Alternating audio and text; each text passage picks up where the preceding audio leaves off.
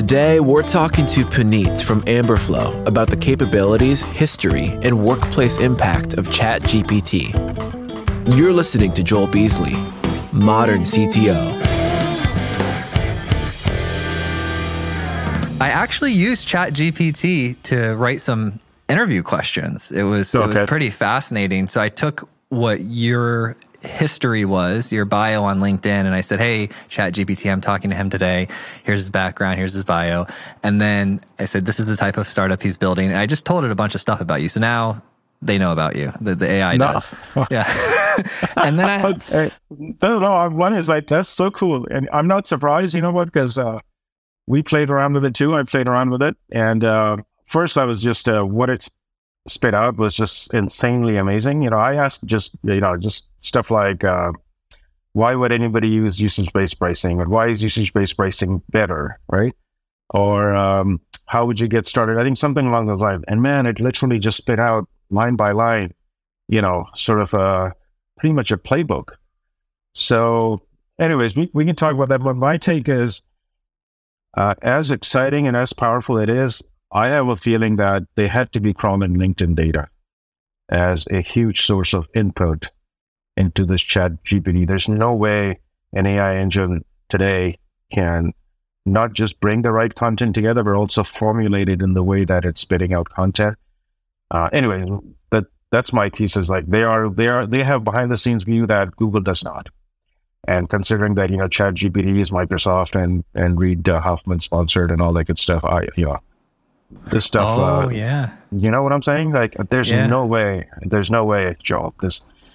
Some of the stuff, what AI engine, man? I mean, AI engine we know what it is, but I think what they have built is a huge classification mechanism. Once you have the content, yes, in real time, question comes up, which blocks to bring together and how to sort of structure them. And that's magic right there itself. But there's no way that there's some AI engine out there that's articulating what is the value of usage-based pricing relative to subscription. It had to be curated by something that's already out there. Like if you look at first is a LinkedIn profile, like I've written about this stuff and I've written articles on LinkedIn, and then LinkedIn has specific groups where people talk about this stuff, right? So if you take those, that input into an AI ML engine, now you got a good source of input that you can do something better on top. So this is, I think, something that's been off limits to Google. So this stuff, I just amazed nobody has really talked about this or even asked about this. Hey, what's going on potentially behind the scenes? But what's your take or anything? I think they have to have access to the LinkedIn data. Yeah, I haven't asked it about LinkedIn stuff. I don't know where they're getting their information. And you're exactly right. One of the reasons why Copilot by GitHub is so great is because Microsoft bought GitHub. They used ChatGPT. They trained it on the entirety of the public repos for GitHub. It makes sense that I'm sure somewhere in LinkedIn, there's a line in the privacy policy that's going to allow it. Yeah, I for sure, I think. And I think this is like, if you just kind of work your way backwards, I think just how the group, how the group came together. I mean, who's behind it? I mean, all the power to them. I think it's ultimately a good thing and force for the good. But I think they do have some competitive advantage that they have some behind the scenes view into things that others do not. Oh, 100%. Yeah. And honestly, I kind of want them to, because America as a country, which I love, I'm a huge fan of America. It's given me everything, right? But we are falling behind as a country as far as technological innovation and AI initiatives, publicly at least. I don't know what's going on behind the scenes governmentally, but publicly we're falling behind. You'll see spots like Canada and China advancing way farther in their programs in AI. So the idea that this is happening, partly on American soil by a U.S. citizen, I think Musk is technically a U.S. citizen. That's great, because then we get the open one. I think we can all trust Musk a little bit, because I've been watching him for 10 years. And I love the idea when I first heard about it. Let's make this, it's going to happen anyways. He was scared. He ran around. Have you heard the story about him running around to the government trying to tell them to stop this? And then when they said no, he ultimately just said, all right, we're going to build it first. Yeah. Yeah. Yeah. I heard him talk about that, if not under some guidelines, they could kind of get out of control. I remember him talking about it in that context. And I think this is true. I mean, if you look at ChatGPT, I think it shocked a lot of people, like what it is capable of doing. I think it's a huge leap forward, because prior to ChatGPT, it was a little bit of this, a little bit of that, a little bit of enhancement here, there, whatever you might have, in e-commerce or, but I think ChatGPT is just like, it was sort of this big leap, right, that we look for in tech, sort of, an exponential growth curve, right, the step function growth. So yeah, I think, I don't know where he stands on this, but he's not part of this group, is he, Elon Musk? He either was asked to be a part of it and didn't do it, or he's actively involved in it. I'm fairly certain he was one of the lead investors at the beginning. Interesting. Yeah. Well, okay. So then, that's good. That's good. Yeah. And by the way, just you touched on something, as America. I mean, I'll give you my perspective as an immigrant. Let just be on the record. I mean, there's no country on this planet, despite all the problems that we have, that is still the most immigrant friendly and a platform for immigrants like me to come in and achieve a dream and really think outside the box. I mean, bar none, no place even comes close. Let me put it in those terms. So there's still, a bunch of things that are in flux right now of all the things that are happening with the divide and all that. But that still holds true, man. Yeah. I don't have a ton of global experience with immigration, but I do have several friends that have immigrated, and some just have their green card, some have obtained citizenship, and they are honestly far more vocal than any other Americans I know about immigration issues, right? They get frustrated that they went through all the paperwork and the time and the process to get in, and that other people are getting in different ways. And so for me, I just let them run with that because they have more credibility than I do. Yeah. Fair enough. Yeah, no, there's that. That is for sure, right? Just the processes, I think, definitely can be improved. I think it's actually fallen behind over the years, but it is what it is. I think that for sure. And I also hear stories about folks who are kind of caught up on the short end of it, and it can be, pretty brutal. It can really have an impact. So I think, there's definitely a need for improvement there. But if you've come out of it, and I'm a living, case study, as there's many hundreds, thousands, tens of thousands. Yeah, the ecosystem that exists here, there's just nowhere else. And I've lived around the world. Like, I'm originally from India, but my parents' family moved to Europe when I was 13 years old. So I finished up my middle school and high school in Holland, in the Netherlands. So I lived there for a few years. And then I came to U.S. when I was ripe age of 18, started my undergrad at Ohio State. And it's never looked back, When you were doing your undergrad, was it in the technology field?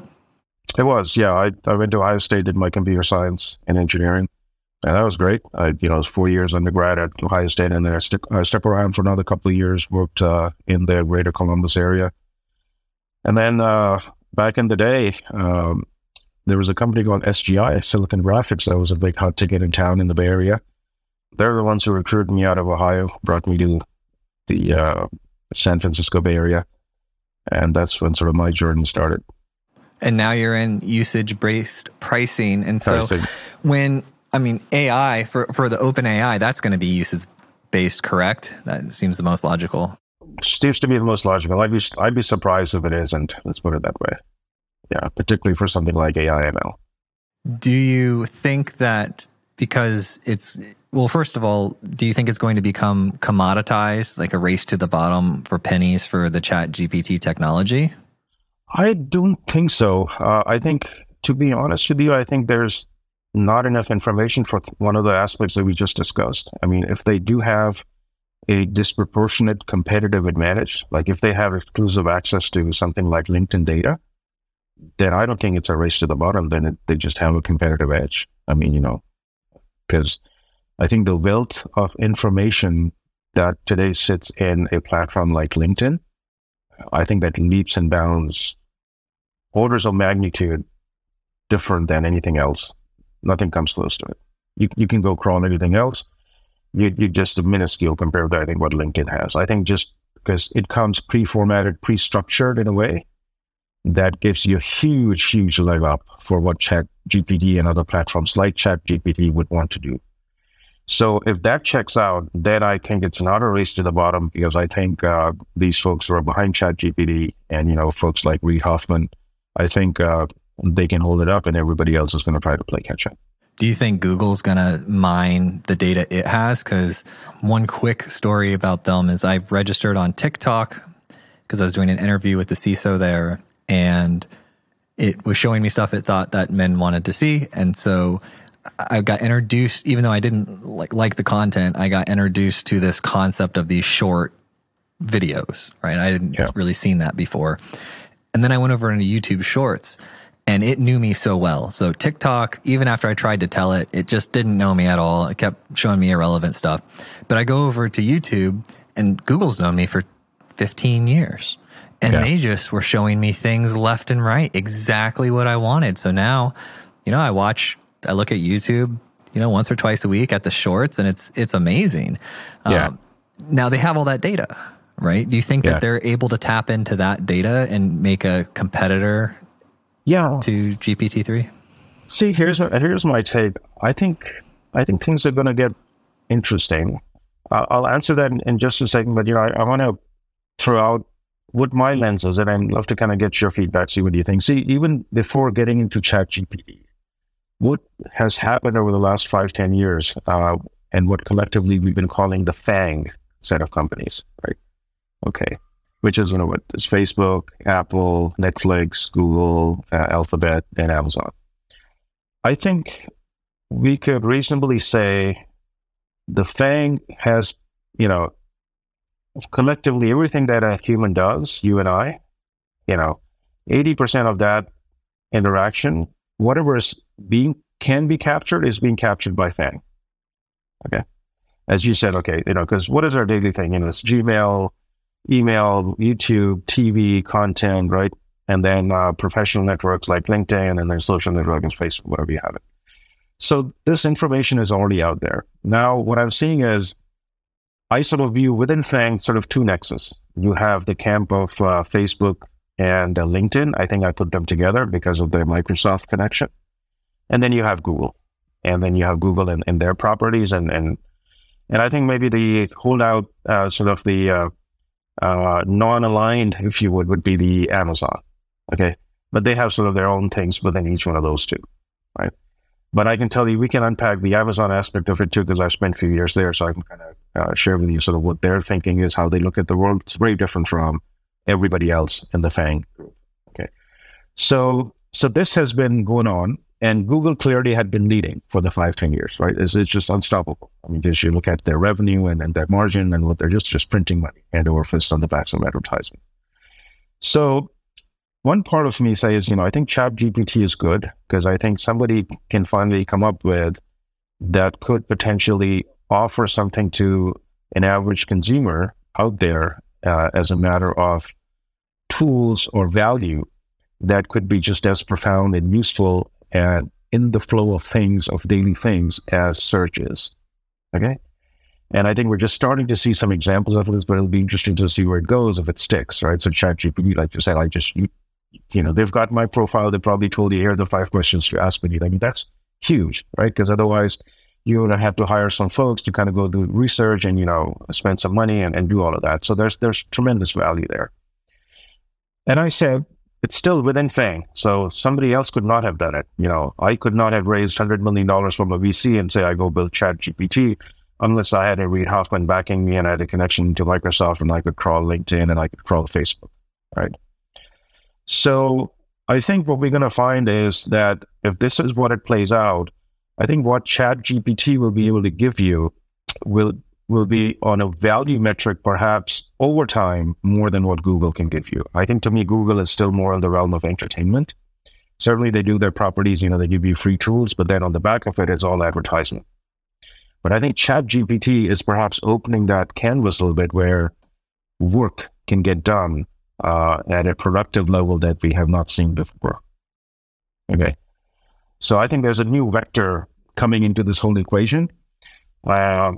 Google has always been doing what you are seeing is, that's sort of their bread and butter. They've been able to connect these vectors, where you spend time, on the backs of the cookies, right? Cookie tracking, all that. That's really what's going on. What you just outlined. It's basically that is sort of age-old technology. They've been at it for the last 5-10 years.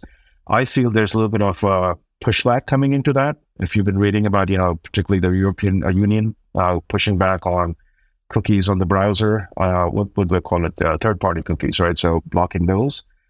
So I think there's a little bit of push there, and I say that because that aspect, Joel, I think is nearing its maturity curve.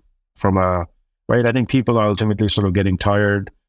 Governments are discovering, it's kind of gotten a little too much, right? And I think we need to sort of temper it down or need to put some guardrails around it. But here comes ChatGPT, totally revolutionary in its early innings. I think there's long ways to go before people will want to stop it because, quite frankly, consumers they want it. They're going to consume it. They want to see, they're excited by it. So anyways, that's sort of my take. So I'll go on. So what I'm saying at the end of it is I think the two, for me, are a little bit orthogonal. Google will continue to do what it is, but I think it's out of tricks when it comes to something like ChatGPT. Do you think ChatGPT can create new information from existing data sets and make inferences? I think eventually. I'm a little skeptical that it's already there today. I don't think it is. I'd be just shocked if it is, because, this is like achieving, this is like Ray Kurzweil achieving singularity, right? I think I'd be just shocked that it just happened in when did these guys start? 3 years back, 4 years back, or no longer? Thereabouts, I think right? So. Yeah. At least, yeah. So definitely I heard about it after I started the show, and I started it 6 years ago, so. Yeah, so...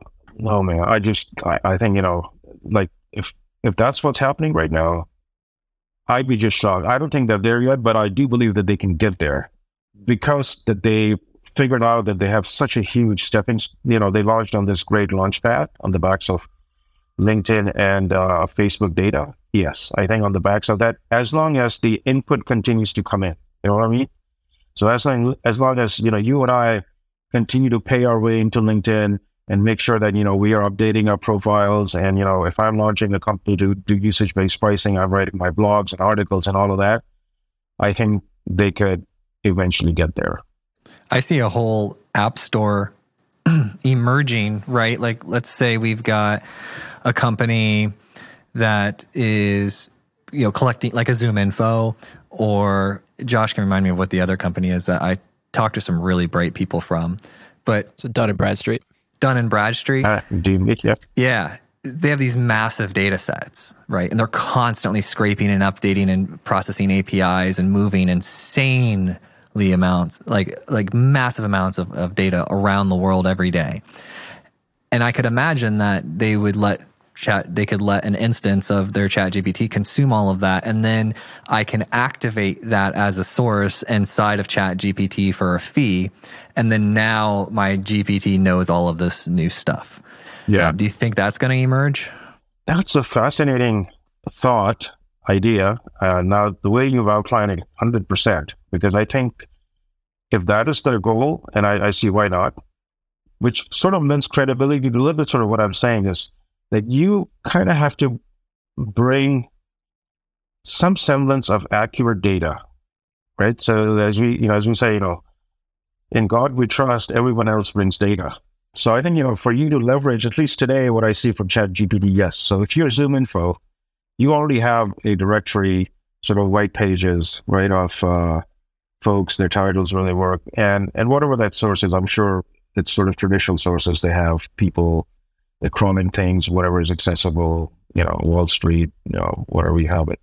So they have that repository. Yes. Now, if I can layer the ChatGPT engine on top of this repository, yes, I do believe that they could really streamline first their own operations, but further enhance in how quickly and the quality of what they can output to their users.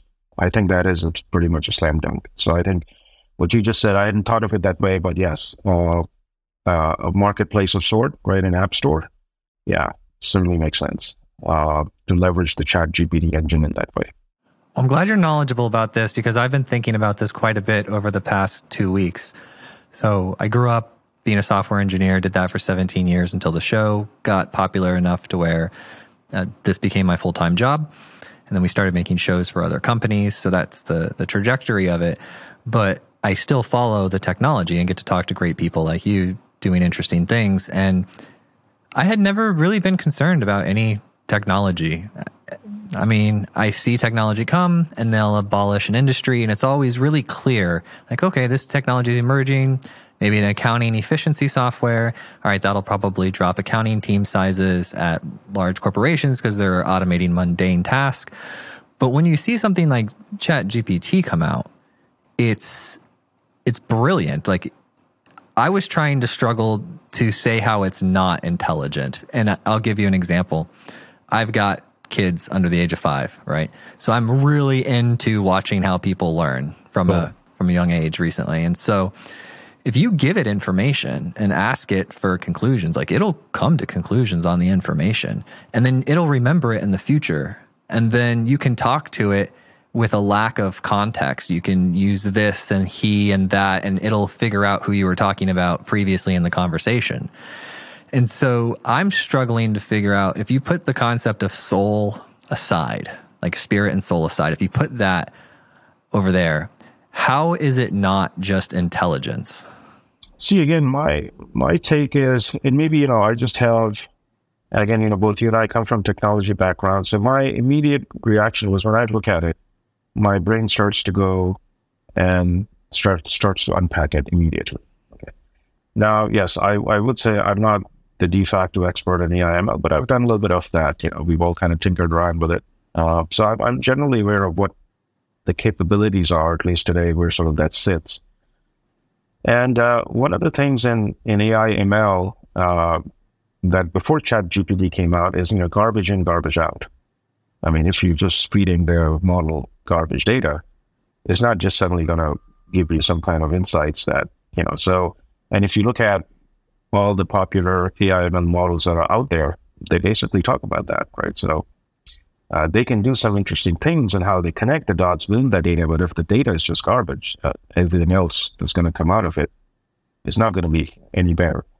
So that's my understanding of AI/ML, that it is not just this magical thing, black box that is going to spit out some, euphoria type or, some kind of a utopian aspect. So having said that, my view is this. I think back to sort of your thing of, is it sort of intelligence? I think, Joel, what has happened is, like you said, in the last 5 to 10 years, the base has been created. And what I mean by that is, you and I have divulged everything about us somewhere already. Okay.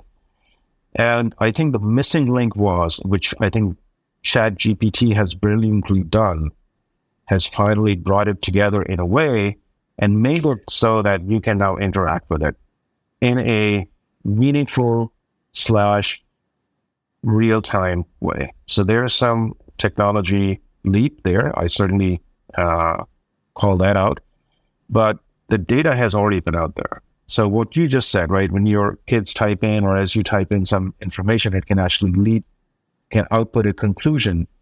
I don't know. My first reaction is that somebody probably has already spoken about that conclusion on some forum in LinkedIn or Facebook or something like that. Okay, somebody has expressed their opinion on this topic. Now, it wasn't exactly in the same words in perhaps what you asked.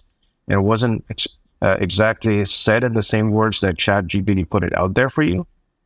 But I think the general, sense has been out there. That is what got fed into the model. I don't think the intelligence aspect has quite emerged yet. So that's, you see what I'm saying? I think it's still there. It's there in the repository. Yeah.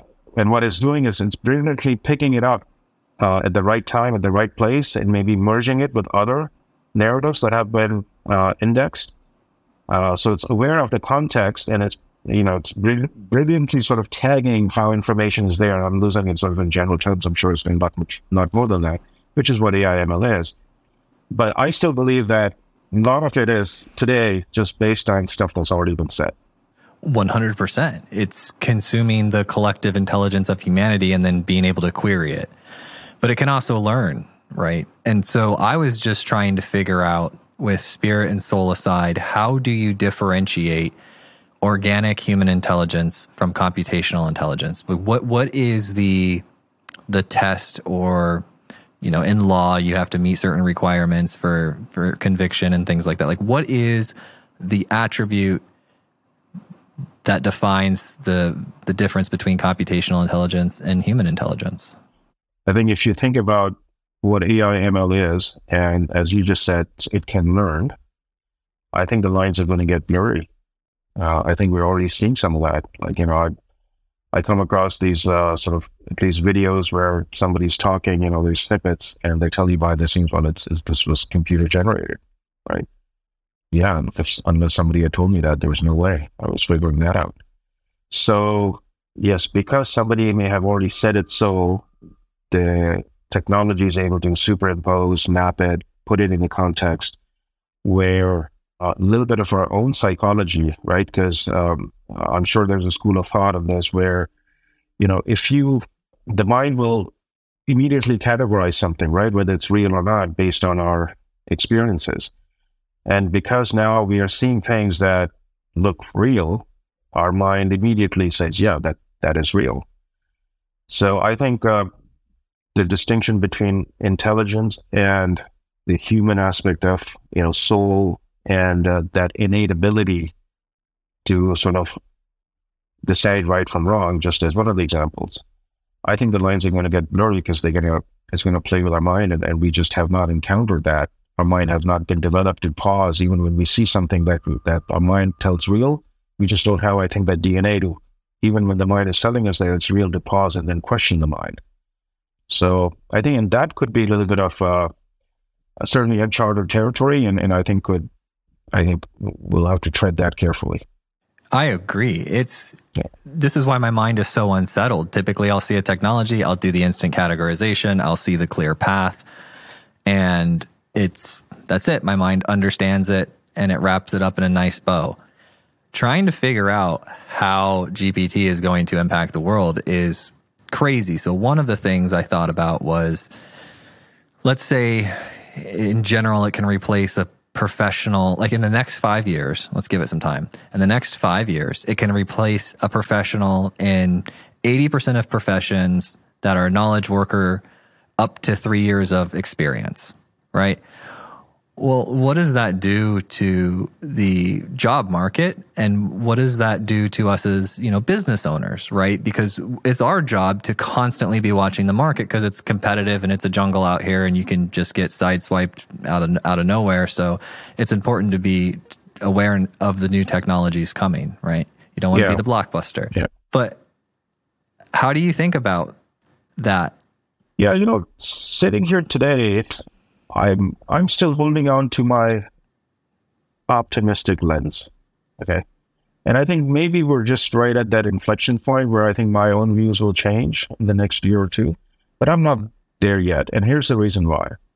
So as you said, you know, look, I've also seen it, you know, I've been around 25 years plus in tech. I've seen waves come and go. I've seen, you know, the bubbles burst and all that. But I think all said and done, if I compare to what life was in the 90s to where we are today, I think by and large, generally, people have benefited from technology. I think it has uplifted all of us. I think we've also kind of mentioned that. Now, okay, so here we are seeing perhaps a little bit of a step function leap, right? There's a compounded effect maybe we are seeing with this chat GPT. But at least the historical data tells us that an ecosystem typically follows that tends to, yes, reset the equilibrium, but generally moves things forward positively in driving overall economics and the standard of living. So I wouldn't be able to tell you exactly what that would look like, ChatGPT post. I think if I had that crystal ball, I think that'd be worth something. But I think you may have already alluded to something like that. So you just mentioned that, okay, I foresee an app store emerging on the backs of that. Well, there you go. Okay. If there's an app store emerging on the backs of that, then shouldn't we please for a second pause and say, well, App Store emerged on the backs of Apple iPhone, and that basically created a whole economy in of itself, gave a lot of people new jobs and things like that. So that is where I hold on to my optimistic lens. Okay. Now, if it happens to be such a compounding effect as we're seeing that there could be, right, where it skips a few steps on the ladder, then there may be a bigger turmoil for that interim period before we settle into that equilibrium. And yes, that could be somewhat challenging. That is exactly my thought. We've always done this, horses, industrial revolutions, all of that, but it was stretched out, right? Now, I believe it could decimate industries overnight or in a quarter. And yes, I 100% agree with you. And I'm a very optimistic person on this. I think ultimately this all ends up really well, right? But I'm curious, and I'm going to ask some more people from maybe like government or policy, somebody that specializes in this, is what do we do when it happens so frequently, so fast that the unemployment happens and is so high because we're waiting for or unless if there's some principle where the ecosystem follows the innovation at the same rate of speed that the innovation occurs. Maybe that's something. I don't know if that's true. Yeah, I think, we are probably seeing that come up. We have talked about it sort of in the abstract so far, right? I think as you mentioned, that was sort of Elon Musk talking about, 5 years, 6 years ago, he said, it could be dangerous. There should be some guardrails. I think we're getting to that juncture. So yes, I think ChatGPT, if you are that one person, as you said, any one of these companies that used to kind of do this, curate this manually, yes, there's an immediate threat and impact. And because it could be on a large scale, then I think somebody will have to think about some guardrails. But that's kind of where the debate, I think, gets even further interesting because guardrails are really the antithesis of innovation, right? And one of the reasons why Bay Area, generally speaking, United States and Bay Area in particular, where innovation has thrived, is because those guardrails are not there, and it let people kind of be creative and dream of things and go and chase those. And not everything was successful, but I think in large part because that autonomy existed. So I think that is a big question. I'm personally of the belief that, free enterprise is the way to go. I think if you bring in government too soon, you can put in basically brakes onto something because, just kind of the fun goes away, right? But there's a moral aspect to this is what you're calling out. And I think we are going to find ourselves again in some uncharted territory where, yes, if you ask the person who's going to be impacted, we're talking livelihood, right? So, yeah, I think it's interesting. And I think from a moral lens, makes sense to, put some guardrails. It cannot happen too soon because that would just cause a level of unrest that, we have to maintain a certain kind of a peace and quiet and decorum. And that cannot be challenged on the backs of no matter what kind of marginal productivity we can get. So that's sort of my thoughts. I agree with you. And for me, as I said, I am an optimistic person. I think it's all going to work out and new jobs will come, just as people were scared that the internet would kill the mail system. It did the exact opposite. And I think it takes definitely a lot of faith, to get through that. And so the way I calm my mind down, first of all, I'm stealing your ecosystem follows innovations and resetting the equilibrium, because when you said that, it was incredibly clear. So that helps me feel good about processing this as a whole, right? So that is brilliant. As far as the people and their jobs and all of that, you're exactly right. I don't think government really ever steps in too early. They're almost always on a delay. And I do agree, though, if you bring that in and you start forming boards, you're just going to stifle innovation and make everything super, super weird. But yeah, you've given me quite a bit to think about in regards to ChatGPT. I enjoy, you've got a very sharp perspective and it's different than mine. So I like that. Yeah, very cool. Yeah, look, that was just my impression. First, I was just blown away, but my mind went immediately into overdrive. I said, "Man, what's going on here?" Right. So it's not something that's just been dropped from the sky onto us. I mean, that you can unpack. I mean, at the end of the day, there is technology. So yeah, I mean that's sort of my view. I think it'd be worth. I hope somebody takes. I don't know if you might have an opportunity. Yeah, find out. What are the sources behind ChatGPT? I think they have something exclusive there. Yeah, they have to. Mm-hmm. I think it's going to do well. And then GPT-4, once it's connected to the internet, and the moment this thing becomes real time, it's going to change even faster, right? Yeah, no, for sure. And I think that's where they're going, because I mean, 10 billion. I was just thinking for a second. Okay, why? Yeah, I mean, they got all the money in the world, but why 10 billion? I think a lot of it is now going about scaling the infrastructure. I mean, I don't think we're talking about cloud computing yet. So now the tentacles kind of go out. I saw that graph, I think, compared to Chat GPT 3 versus 4. I think 3 is just like a blip, and 4 is like almost this giant of a ball in terms of the data and how much information it'll be able to process. Did you see the one about Chat GPT, and the guy is asking him a question and he says, "No, my wife knows this," and it says, "Oh, I guess your wife is right." Have you seen that one? No, I've not seen that one. I don't have it exactly off the top of my head, but he's asking it a question. He's like, "No, that's wrong," and he's like, "My wife says so," and then GPT goes, "Well, I guess I'm only trained up to 2021, so I guess your wife is right." Yeah, and I think specifically it was like a question about like what 2 + 2 equals. And the guy was arguing it was 5 because his wife told him or something like that. And then GPT's like, "Well, I guess you're right. I guess it is 5. That's why you don't want to argue there. I know, right?